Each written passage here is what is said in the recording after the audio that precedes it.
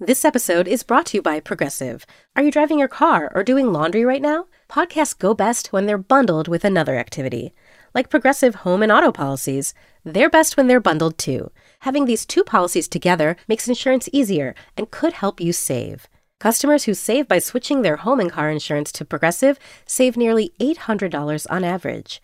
Quote a home and car bundle today at Progressive.com. Progressive Casualty Insurance Company and Affiliates. National average 12-month savings of $793 by new customers surveyed who saved with Progressive between June 2021 and May 2022. Potential savings will vary. AI is making waves in every field it touches. President Biden is now on TikTok, and the election draws closer each day. With so much going on in the world, it is hard to keep up with it all, let me tell you. Hi, I'm Kai Rizdal, the co-host of Make Me Smart. It's a podcast from Marketplace. And every weekday, Kimberly Adams and I break down the latest in business and the economy with short daily episodes to make it easy for you to stay in the know. Listen to Make Me Smart wherever you get your podcasts. Hello and welcome to Little Gold Men, the award season podcast from Vanity Fair. It's such an honor to present this next award. And here are the nominees. And the Oscar goes to... And the Oscar goes to... And I can't deny the fact that you like me. Right now. You like me. I'm the king of the world. There's a mistake. Moonlight, you guys won Best Picture.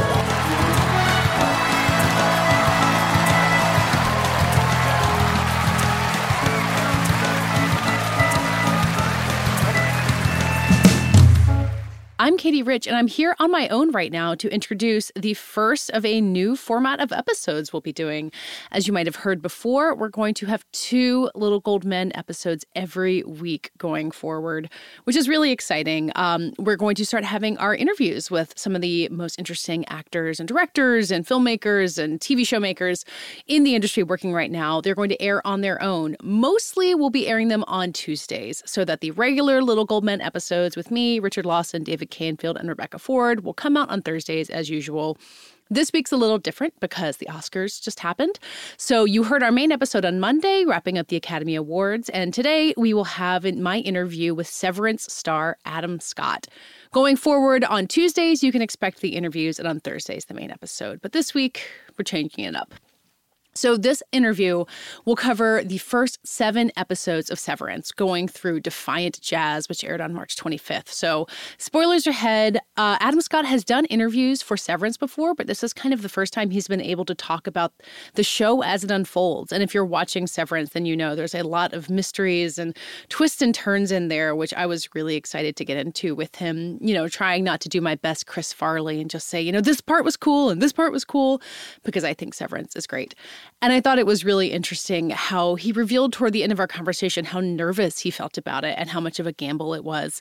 He had this really long, successful run on Parks and Recreation. He's been this comedy guy. Severance is certainly more dramatic, although not without its comedy. And it's a very different kind of office story than Parks and Recreation was. But I thought it was really touching that someone who has been successful as long as he has can still get those kind of nerves about taking a big leap. And I think I agree that Severance has paid off, and hopefully you will too. So let's hear my conversation with Adam Scott. And again, stay tuned in the coming weeks for 2 Little Gold Men's every week as we continue our great conversations with the most interesting people in Hollywood and then our analysis of all of the awards races around them. Let's hear the conversation now.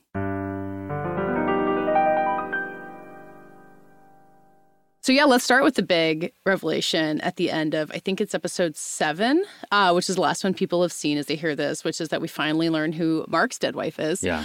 And an overall question in general, the show relies so much on twists and turns and really such a complicated narrative. So when you go into the season or even you sign into the role, how much do you know? How much do you leave room for yourself to be surprised?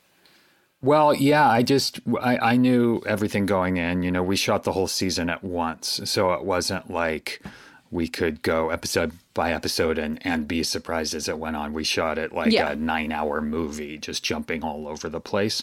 So yeah, I knew all the twists and turns, and it was always a matter of just keeping everything straight. It ended up being sort of like a math problem because we're keeping track of each side of Mark, obviously, but also, that's 2 separate arcs and where they each are in the story, but also how they may be affecting one another, not intellectually because the brain is bifurcated, but emotionally not bifurcated. So how does one kind of affect the other physiologically or emotionally? Yeah. I mean, when you're signing on to something like this, what becomes clear as the season goes on is the history of Lumen and the mythology and, these thick books of history of this company that we don't really get to see as the viewer. But I think is such a huge part of the show itself. How much of that part, the kind of background information, do you get filled in on? Basically anything we wanted to know. Dan Erickson, the creator, was always around and would let us in on anything, really. And it was always fun to sort of pick his brain about this place, about why this thing is happening and why that thing is happening. And like all science fiction I enjoy anyway, I love the sense that you're just seeing a little bit of the iceberg peeking out, when you see one thing or the other. And there's all this, like you said, all this mythology and history behind every little thing about this company that we're being exposed to in the course of this story. Do you feel like you have to be careful about how much you learn because neither version of Mark really knows the whole thing, but you can get access to it, but do you have to hold yourself back? There are some things that aren't necessary for me to know, but just as a kind of fan of this sort of stuff, I'm always curious. But again, because we're, doing the whole thing at once, I just sort of needed to know as much as possible in order to play it and know where in the story it was all fitting in. And but there's still a ton of stuff about this company and the future of the show, if there is a future of the show that I'm not aware of. Yeah. Is there anything that we have seen in this season that you know about that we don't, that you want to just like brag? Do you know what the baby goats are about, but we don't? I may. Okay. I don't expect you to reveal it. I just want to give you a chance to show off your depth of knowledge. I may have an idea of what the baby goats are about. But it would be no fun if I told you. Oh, no, of course. I'm not expecting that. I just want to You're just to know what you dug into. Yeah, exactly. I have a good idea of what that is. I'm Bobby Finger. And I'm Lindsay Weber. Do you ever see a new face or name on your news feeds and say, who the heck is that? Our podcast, Who Weekly, is everything you need to know about the celebrities you don't. Think of us as your cheat code to People magazine, your glossary for Hollywood, a shortcut to understanding pop culture at large. For the past 8 years, Who Weekly has been telling listeners everything they need to know about the celebrities they don't. The New Yorker says we spelunk deep into the demi-monde with convivial delight. That's a direct quote. Mostly, we're going to explain to you Irish star Barry Keoghan's sudden rise to fame and relationship with a not-so-under-the-radar pop princess named Sabrina. The fake wedding Real Housewives star Cynthia Bailey had to promote a limo rental company. And why all the Gen Zers you know are talking about a guy named Benson Boone. Each episode goes deep into the biggest celebrity stories of the moment. And if you're still confused, we even have a weekly call-in episode where we answer the most burning celebrity queries. Who Weekly airs twice weekly with brand new episodes on Tuesdays and Fridays. Listen and follow Who Weekly, an Odyssey podcast, available now for free on the Odyssey app and wherever you get your podcasts. Yeah. I'm interested in what you said about how, one side of Mark affects the other one, because as you said, they don't know that it's happening. And part of the revelation about Mark's wife is that you realize that Cobal's been testing him on whether or not he knows that. And for all we can tell, he doesn't. But it sounds like for you that there are things that transfer over. And I'm curious about what those are and how you play that. Well, I think that there is a melancholy that sometimes sets in with any Mark that is sort of unexplainable to him. Sometimes we find Mark just sitting at his desk and thinking. He's often thinking about, in the course of what's going on in this season, of whatever the predicament he's in, and how Helly kind of kicked off this new stage, and Pete's absence kicked off this sort of new stage of his time down there. I think up to this point, he hadn't been, asking a lot of questions about this place and taking pride in whatever work he was getting done and in being a part of this this larger mission, however unspecific that mission may be. And he, you know, it wasn't someone that wanted to ask a lot of questions about what that mission may be. And Petey obviously was. Yeah. But I think that moments of melancholy down there to him could be sort of unexplained. And I think a lot of this is the carryover from Mark in the outside world and the fact that in the outside world, he's someone who has cashed in his chips in a way and given up and is still broken and hanging on to this grief, you know, for dear life, because it's sort of all he really has left of his wife is this grief he does not want to move on from. And I think the Severance is a way of hanging on to it without having to feel it 24 hours a day. That's really interesting. Like doing something that drastic is like it's giving into the grief, even though it's also getting away from it for part of the day. Yeah. I mean, the moment where you ride down the elevator, there's the camera effect, which I guess is like the Vertigo shot where like the camera zooms in but pulls back. I haven't put my finger on it, but your face changes too, and it's a very specific thing. And I'm curious what that is for you, like what you do in that moment to make that transition visual. Yeah, it was. We did it a lot. You know, we had a couple different days of doing because you know I don't know how many times I do it over the season, but each one was specific to whatever was going on in the story, both in the outside and the inside world. But aside from that, I think just Mark in the inside world is just limited in his intellectual experience. His, for all intents and purposes, just a couple years old. And Mark in the outside world, obviously, is 40 some odd years old, and so he has 40 some odd years of joy and sorrow and all of the things that go along with a rich, full life that's sort of you know, now ended up in a place of stasis and grieving. And so how those two different circumstances affect the physicality of Mark and the sort of either lightness or heaviness or all of those things is sort of what I would keep in mind when kind of transitioning from one to the other. It was really challenging and really fun always. I could do it all day. Like I kept asking for more of those because I never ever felt like I got it. Ben and I both are people I think who would just never go home if we thought that we could, you know, if there was the carrot dangling of really nailing it. And so we would do this for a while, and it was really fun, but, you know, always challenging. Well, there's a draining aspect of that I guess maybe is puts you in the character at least. Sure. You know, you're in this one box and you're going to do it until you get it right. It's not like That's counting right. numbers. That's right. So it sounds like, you know, if someone asked you play a 3-year-old, what you would do with your face might be similar to what happens in that moment, like erasing a life's context, basically. Yeah, kind of a bit of a blank slate. Yeah, it's like an acting class exercise. Yeah, there you go. Yeah. This most recent episode made me think a lot about the way that that chemistry evolves and that character relationships evolve over the course of a season, because this is where you see Mark and Helly kind of connect in a way that they haven't yet. And I think when you watch a show, you think like, oh, the male lead and the female lead, like, oh, I wonder if they'll get together. That's like the oldest TV trope. But it takes time on this show, and it's different, obviously, from the way the characters are.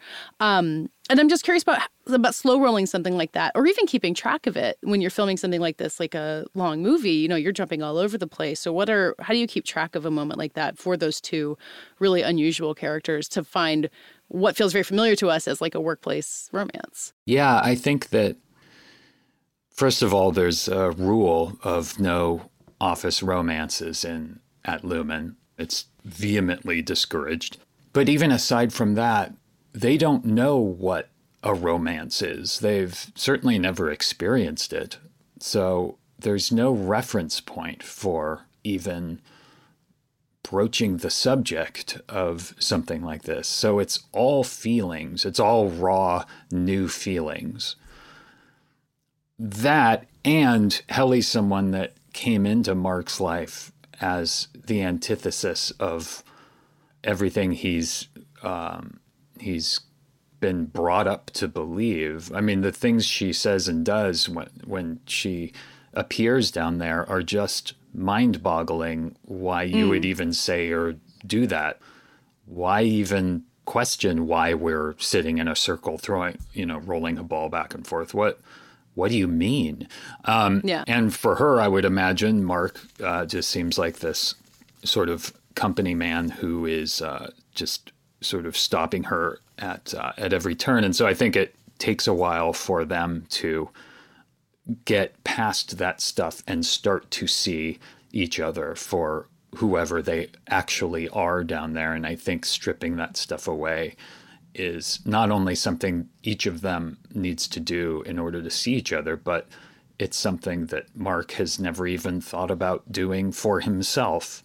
Actually, and so the combination of Helly, of the things she says and does, of the map that Petey leaves, and of the book, Rickon's book that he's reading and getting all of this new mind-blowing information and perspective from. The combination of those things are starting to peel those things away for Mark to actually see himself for the first time and actually think of himself as a person who deserves some sort of free will for the first time. And I think that is what needs to happen in order for the two of them to see each other. Yeah. I wanted to ask about Rickon's book, and, this is something maybe to ask Dan Erickson too, but it is so perfectly silly but profound, and like I can think of the real world version of that really easily. Yeah. And, it's like you were saying, like they have no outside context, so it all feels very profound. But what is the balance you think that it's important to strike there of something that we can also relate to while also kind of getting why it's a little nutty? Yeah, I mean, first of all, that book, Dan wrote 40, 50 pages of this ridiculous book. And so when I'm reading it in the bathroom stall or at my desk, I am actually reading the stuff he wrote. And it is so funny. And it was so tough to shoot sometimes because I had to read it out loud. But also some of the stuff I didn't even end up reading out loud in the show is really great. I'm urging Dan to finish writing this tome and get it out there because it's really bookshelves really nationwide. Funny. But you read that stuff, even the Dan Erickson version of a self-help book.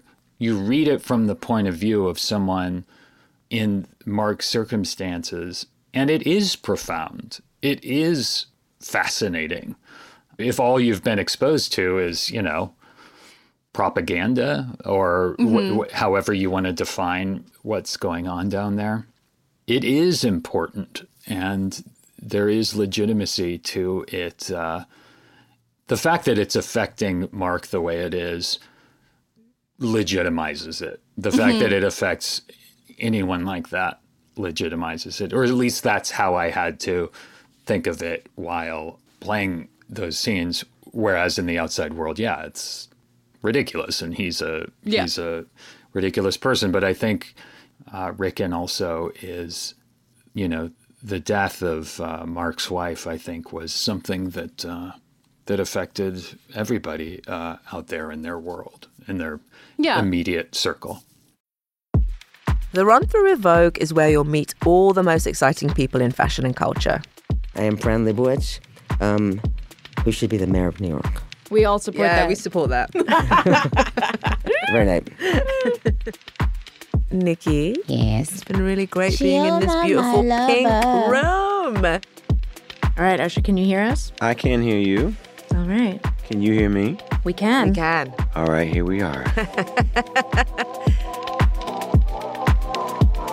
On the podcast, you'll learn how Vogue really works. Sometimes we'll come in for a second or even third run through until we are AWOC. Can you tell us what AWOC means? It means AWOK, Anna Wintour OK. I'm Cho Minardi. And I'm Chloe Mel. And we're the hosts of The Run Through with Vogue, where fashion and culture collide.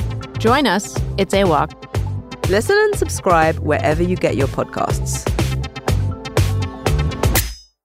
When I think Rickon is ridiculous, but also not a bad person and very lovable. And I like that Mark kind of knows that he shouldn't be so mean to him because he's well intended. And I like the Mark and Devin relationship, and the work that you do with Gentile. Like, it's so different from what's happening inside Lumen. Like, that is such a the way we think about a relationship being established on screen between two characters. I think a lot of it is due to writing, but then comes down to you guys too. And when you're playing that kind of more really natural relationship as opposed to what's going on in Lumen, like, is that a new process for you of balancing those two sides of relationships? Yeah, Jen is just such an excellent actor and such a great person to hang out with and work with. It was really fun finding those scenes with her because, some of them are hard, and there is a balance there. Like what we see of Lumen in the show, and it being just sort of the tip of the iceberg peeking out of the water. I think similarly with their relationship, we're seeing the results of a number of things that have happened in the past few years, rather than seeing it all laid out there. I think we're seeing a really meticulously built circumstance and both of their reaction to what's been going on for the past couple of years. Yeah. It's been a long time, I think, since I've seen a show that had so much left unspoken. Like, I think so much storytelling is eager to get you hooked and have a mystery, but have it be about who's murdered, not about what is this world. Like, it's really, you said you're a sci-fi fan. Like, is there a comparison that you make in terms of how this world is set up or what the rules of it are? Yeah, I discovered Twilight Zone when I was 11 years old, and because it was on every night at 11, so I could watch it instead of the news before Johnny Carson and Letterman and stuff. And it just, like it has for so many, it just sort of opened up my imagination. And I feel like that show, as far as exposition goes, it was lean and mean, and they had half an hour to establish circumstance and kind of set up conflict and character and then resolve it in half an hour. And so they didn't really waste any time on these long expositional speeches. And I think that's a really smart, because it's easy to weigh something down with too much info, like you said. And I think audiences now are pretty sophisticated, and as they always have been, really. And I think once you kind of trim away a lot of that fat, you can really do a lot with a little, and people can get it and maybe even sometimes get more out of it. Yeah. I don't know how much you pay attention to how stuff that you work on is received, but I think the enthusiasm around Severance and people really investing in these mysteries is really clear to me. Like, what kind of feedback do you want to get, or are you getting on how people are receiving this? Well, I was terrified when the show was coming out now about a month ago, and so I haven't read any reviews or anything like that, because I was, this is a role in a show that I've been working towards and hoping for now my whole career, essentially. And when I read it, I thought, if I'm able to actually land this thing, it's what I've been earning this whole time, is a chance to actually get on a show like this and play a role like this. And so once it was time for it to come out and I saw myself up on the billboard, and I was just terrified, because you never know how something's going to land, how it's going to be received. And I've certainly been a part of things that I liked and didn't really connect, and it's tough. It can be heartbreaking. And so I'm really relieved that people like it and connect to it, and for those who are, and just really pleased and relieved. But I still don't know if I'm going to read anything, just because I don't want to.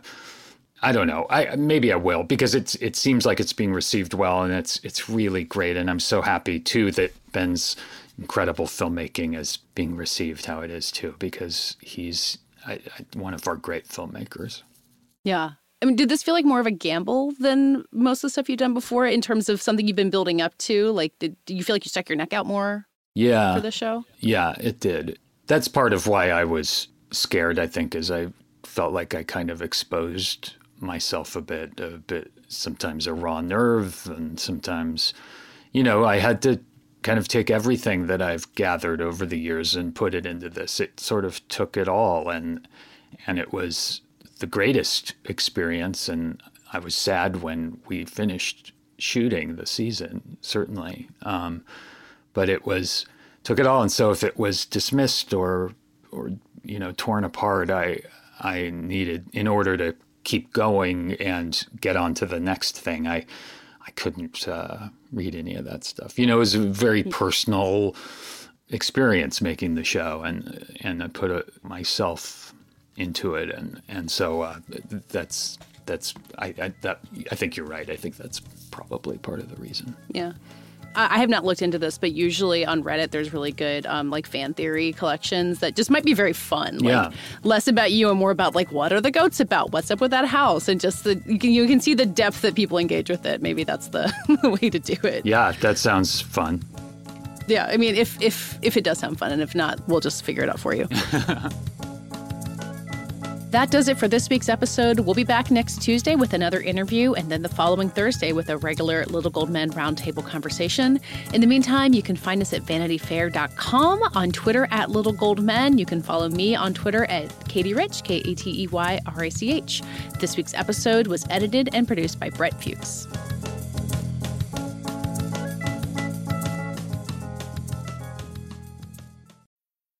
I'm Alex Schwartz. I'm Nomi Fry. I'm Vincent Cunningham, and this is Critics at Large, a New Yorker podcast for the culturally curious.